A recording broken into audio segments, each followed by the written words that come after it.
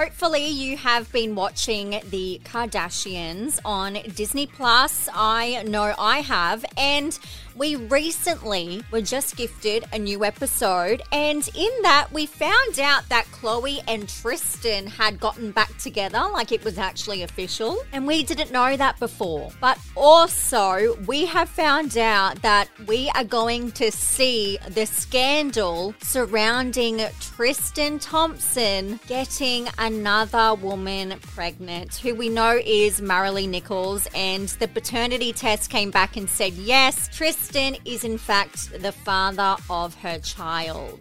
Wild. But we also saw it coming. And funnily enough, Khloe actually tweeted after that episode went to air, showing that they got back together, and she said, well, we know how this aged. And then she said, watching these episodes now, I definitely feel a type of way. Oh girl, if only you knew. And she said, me talking to me. So last month, Khloe told USA Today about how the scandal will play out on the Kardashians, and she said, that was hard. Deja vu. I think the first time it was either Kendall or Kylie that called me. Now it's good old Kim. When you're hurt so many times, your reactions, your responses to the same thing happening over and over again, there is a numbing sensation to it. And we do remember that Tristan released a statement on his Instagram back in January, and he said, today paternity test results reveal that I fathered a child with Marilee Nichols. I take full responsibility for my actions. Now that paternity has been established, I look forward to amicably raising our son. He then continued, I sincerely apologize to everyone I've hurt or disappointed throughout this ordeal, both publicly and privately. Khloe, you don't deserve this. You don't deserve the heartache and humiliation I have caused you. You don't deserve the way I have treated you over the years. Then he concluded, my actions certainly have not lined up with the way I view you. I have the utmost respect and love for you. Regardless of what you may think, again, I am so incredibly sorry.